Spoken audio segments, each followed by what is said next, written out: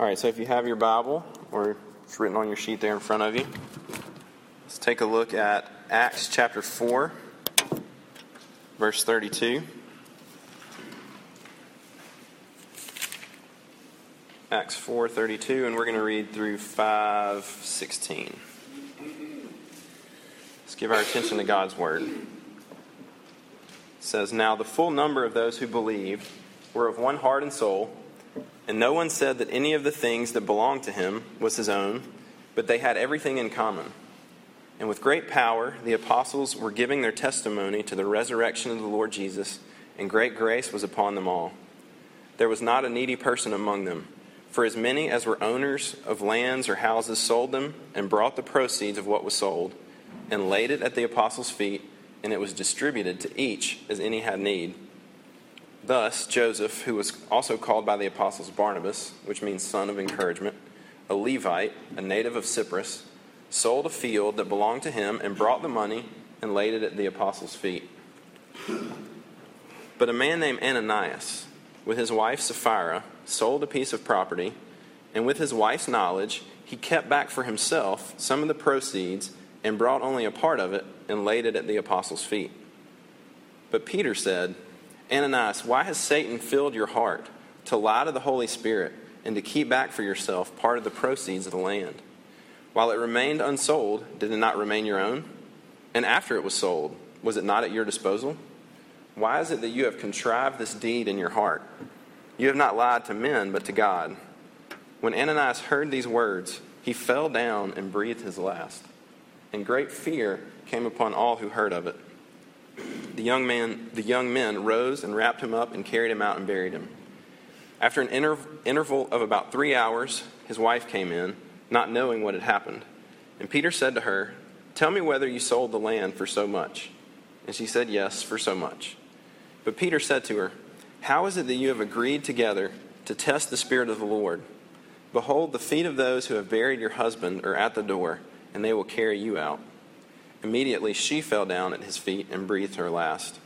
When the young men came in, they found her dead, and they carried her out and buried her beside her husband. And great fear came upon the whole church and upon all who had heard of these things. Now many signs and wonders were regularly done among the people by the hands of the apostles, and they were all together in Solomon's portico. None of the rest dared join them, but the people held them in high esteem. And more than ever, believers were added to the Lord, multitudes of both men and women, so that they even carried out the sick into the streets and laid them on cots and mats, that as Peter came by, at least his shadow might fall on some of them.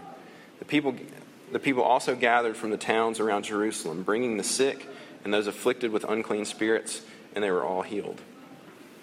Grass withers, flowers fade away, but the word of our God stands forever. So let's pray before we consider it further.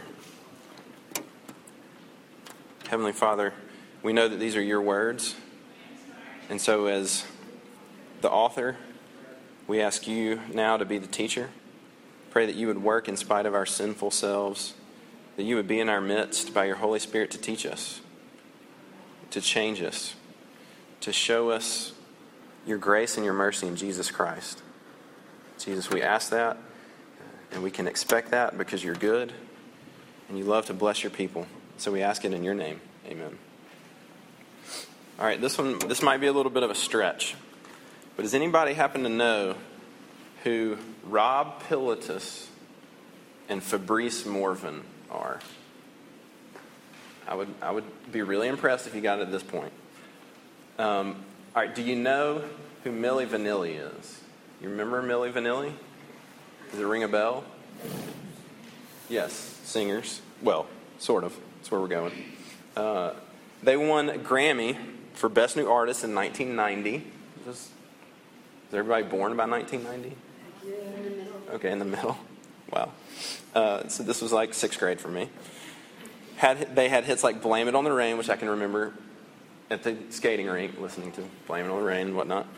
Girl, You Know It's True. Only to have it come out that they were actually lip-syncing all of their music. What was the Grammy for? Best New Artist. Oh.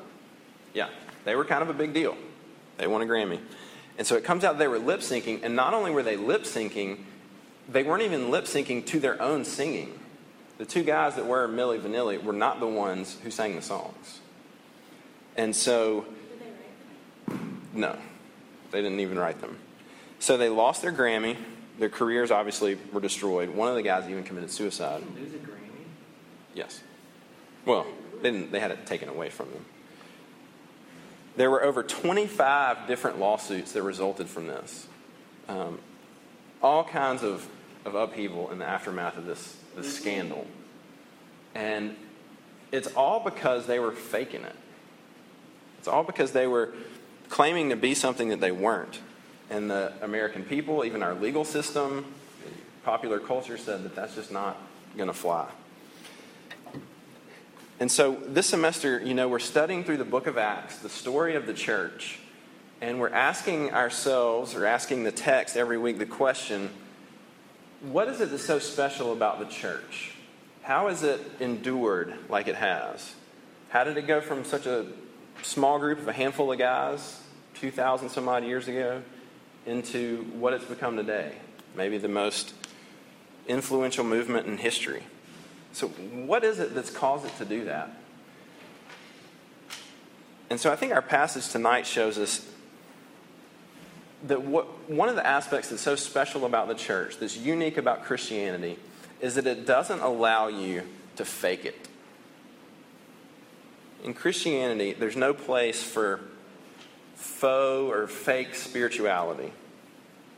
Or I guess to state it positively, we'd say it like this, that the church, it's advanced, it's endured, because it's a place where you can actually be real and open and honest and transparent about yourself before God.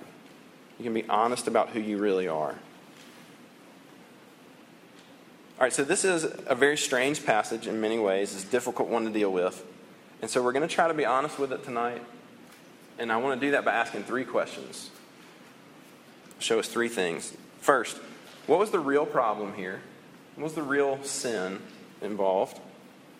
Number 2, why was it judged so harshly by God? And number 3, what was the result? What happened as a result of this? All right, so the first thing, what was the real problem? All right, so this is in many ways a very weird story, so we need to rehearse it. At the end of chapter 4, what we read, you see that the young church is in community, and we talked about this a few weeks ago, so much so that they share everything with one another, even to the point of selling their own possessions. If there were people among them that had needs, they would sell their possessions and use that money and give it away to people that needed it. And then we get the positive example of Barnabas, who has a field, he has some land, he sells it, gives it to the church so that people can eat on it and whatnot, get their needs provided for. And then we have that story contrasted with this story of Ananias and Sapphira, who seem to do something pretty similar to what Barnabas did, but it comes out way different. And so as we take a closer look at it and we sort of piece some of the pieces together, we can begin to get an idea, or we can know what exactly it was that Ananias and Sapphira did. They decided to sell their land and give their money to the apostles, just like Barnabas. But they decided to sell their land, give the money to the apostles, and tell them that what they were giving the apostles was the same as what they sold it for. They wanted people to believe that they were giving all that they had gotten from the sale of their land to the apostles, to the church. They were claiming it was the full amount. All right, so real quick, as a little side note, it's important to say a couple of things here. First, we have to say that they were not under any compulsion to sell their land. Peter makes that clear. So that we don't need to draw from that you need to be selling your things and giving them to people. It's required by the Bible, right? It's encouraged. It is certainly a good thing to do, but it's not required. It's not communism. And they weren't under any compulsion to give the full amount. It would have been perfectly fine for them to sell the land and then give part of it. They were totally within their rights to do that. But they wanted the apostles, and presumably the whole church, to think that they had sold it for this amount of money. They sold it for $50,000, and they were giving all $50,000 to the church, whatever the figure was. And so the real problem is not that they were being stingy, that they were keeping something that wasn't theirs. The real problem is that they were being dishonest. They were being dishonest. And they were, as Peter says in the text, lying to God and to man. Essentially, they wanted people to think that they were something that they really weren't. They wanted people to think of them better than they actually were. And so to draw a couple quick applications, it might be easiest for us to think like, okay, I'm not going to struggle with that one, right? I'm not going to sell any land and then pretend to give, the full price to the church. Okay, that's not going to be a big deal in life, so I guess I'm safe from that one. But I think as we look at the root of it, as we think about what really is at the heart of that, I think it is going to begin to hit a little closer to home. Because we may not do that, but we probably do things that we all, no doubt to some degree, want people to think of us better than we really are. I think it'd be fair to say that I know for me, we all struggle with, we want people to think of us in the best way possible.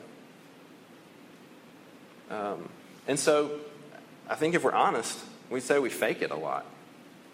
We don't want people to think that we really struggle like we do.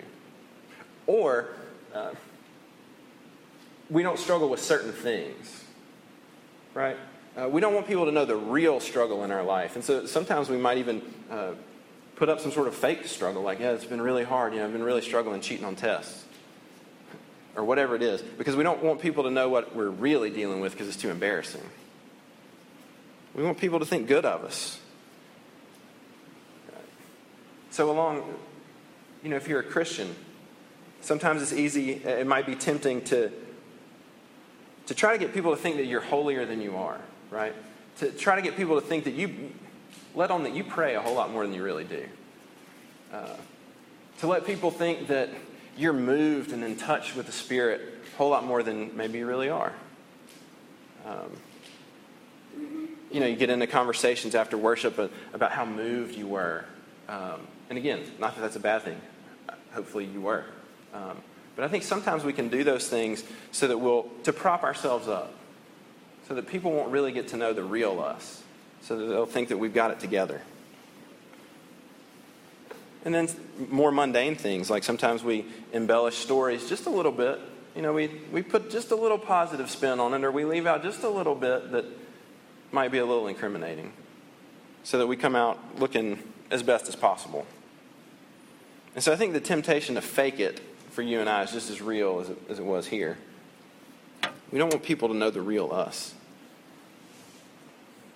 All right, so we see the real problem or the real sin here is that sin of faking it. So why such harsh judgment? Why does God seemingly come down so heavy? Because even after seeing it maybe in a different light by looking at it through that lens, I think you're still left with, just to put it bluntly, the problem of thinking, that just seems like a little over the top, doesn't it? I mean, to strike them dead immediately for that, it just seems a little harsh. So let's try to make some sense of it. I think a big clue for us comes in verse 5:3. Peter says that Satan has filled Ananias' heart. Satan has filled Ananias' heart. And now look, that's not to say that Ananias wasn't responsible for his actions. The devil made me do it. He couldn't help it, right? But the text makes it clear that this is an attack on this young church by Satan. And God protects, one of the things we see is God protecting his church fiercely from the attacks of Satan. He's not going to let this kind of hypocrisy and dishonesty and fake spirituality get into the church at this point. He's just not going to let it happen. Because the reason is because God knows that it's not just a small thing. Because I'll be honest, that when you read this story, you think, look, okay, I'm sure it's a big deal, it's wrong, but it's not that big a deal. But God knows that it's not a small thing. And so why is it not a small thing?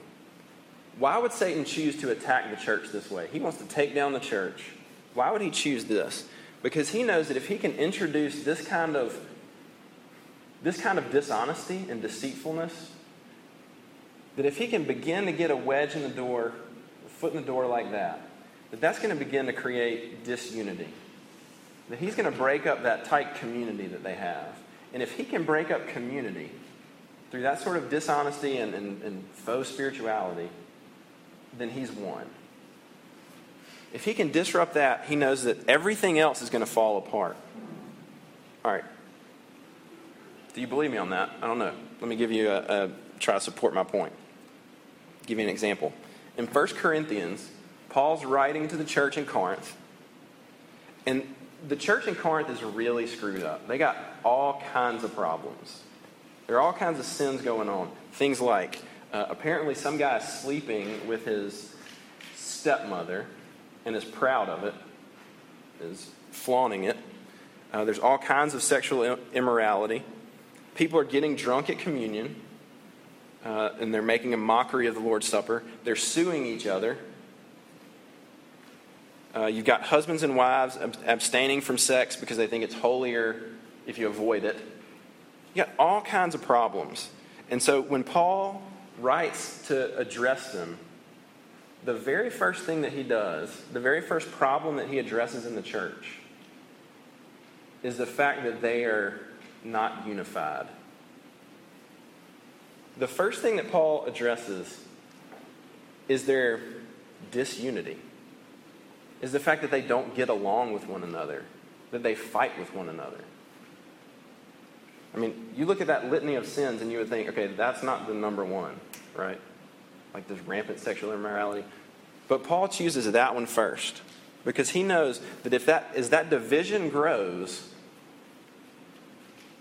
everything else is going to come with it. Because, we said this a couple weeks ago, community is the context in which God grows us. And so when that gets destroyed, any little thing can come in and take us down. When people are isolated from one another, then any sort of sin can come in and destroy you. It's kind of like, I think you think about it like the AIDS virus. If you get AIDS, what is it that ends up killing you? Exactly. I think cold is probably one of the number one things. The AIDS virus itself doesn't actually kill you. But what it does is it weakens your immune system so much so that some, normal problem like the common cold can come in and wreck your body and kill you. And I think that's what Paul to the Corinthians and what we're seeing here, that community, being united together, is sort of like our immune system. And that when that gets wrecked, we open ourselves up to any and everything. And so God judges that sort of hypocrisy and dishonesty swiftly and severely so that it doesn't take root because the church is at such a crucial stage. So what does that mean for us? Applications. Well, it means that God takes these matters very seriously, and we should too. I think it means that we need to think about the ways in which we talk about the church, that we talk about one another. How quick we are to talk about kind of the whispers about what we really think about our church, about the leaders in the church, or the worship style, and the this and that, right? We have a tendency to want to sow disunity. It means that you and I can't write each other off when we rub each other the wrong way. It means that if we really are going to be a part of a Christian community and we're going to be transparent with one another, we're not going to fake it, so to speak. It means that when we don't fake it and when we see each other's sins and our sins rub up against one another, I sin against you and you sin against me, it means that we can't write each other off. That we can't just chalk up people because we don't get along. It means that we're going to have to confront each other out of love. It means that we're going to have to be willing to be confronted. It means that we're not going to be able to look down on others. And I think ultimately it means this, that you and I need each other. That you all need each other. Christians need one another. All right, so thirdly and finally, what was the result? We've seen the heart of the sin. We've seen why God judges it so harshly. What was the result?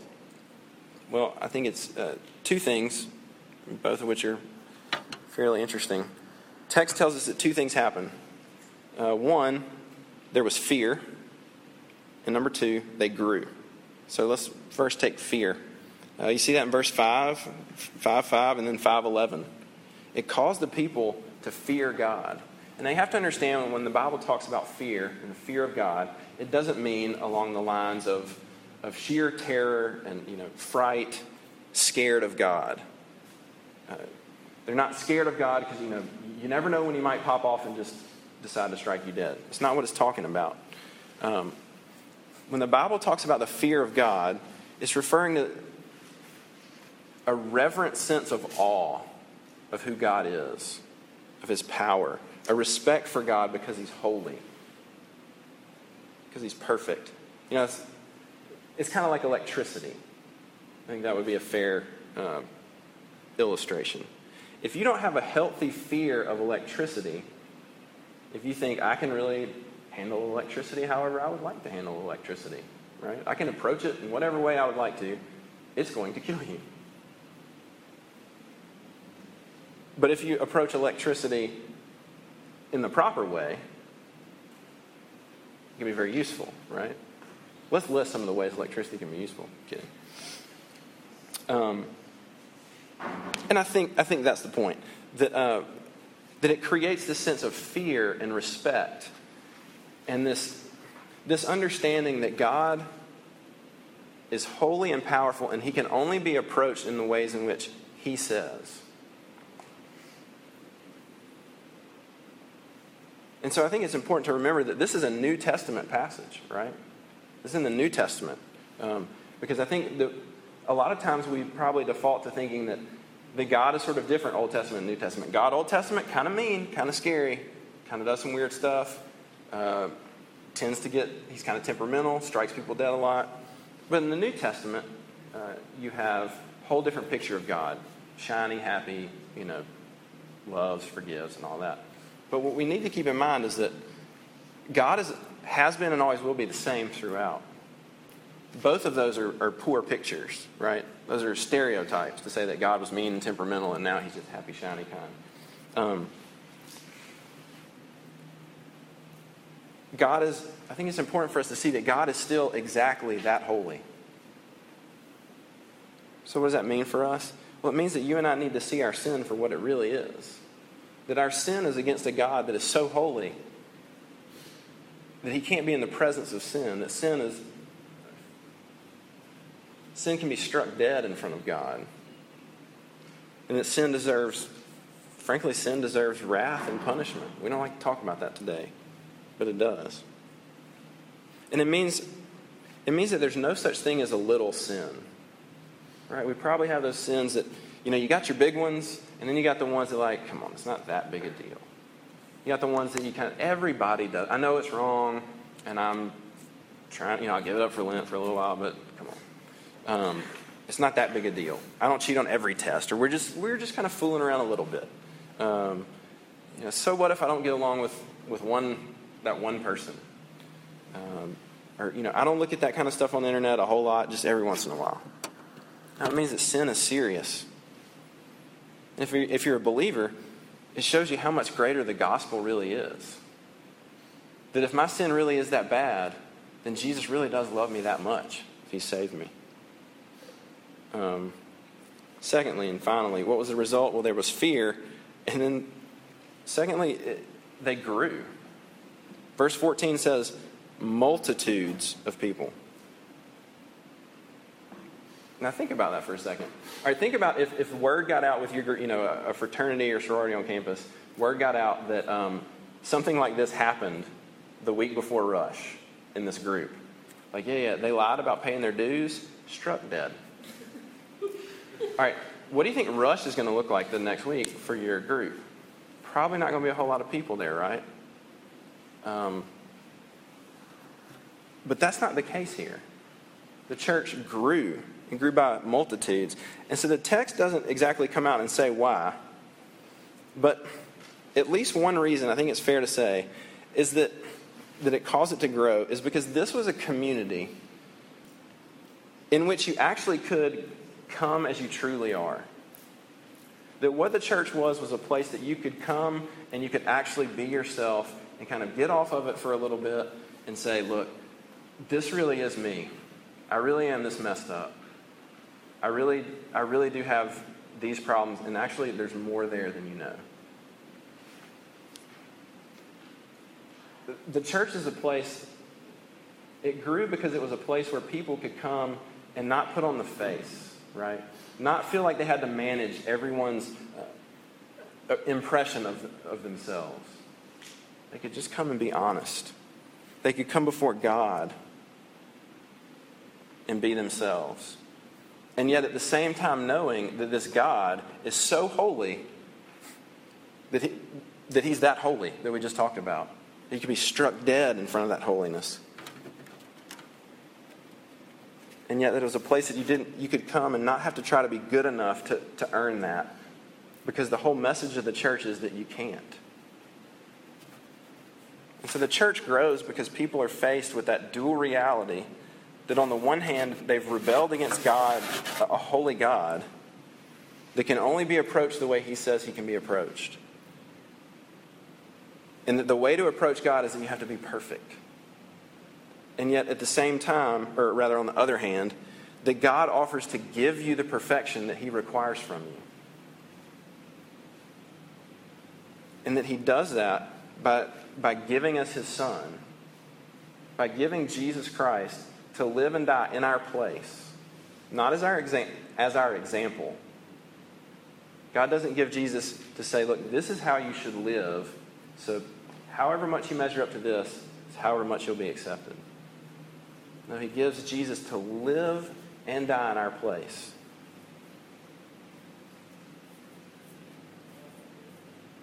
And the beauty of it is that it's a place, the church is a place where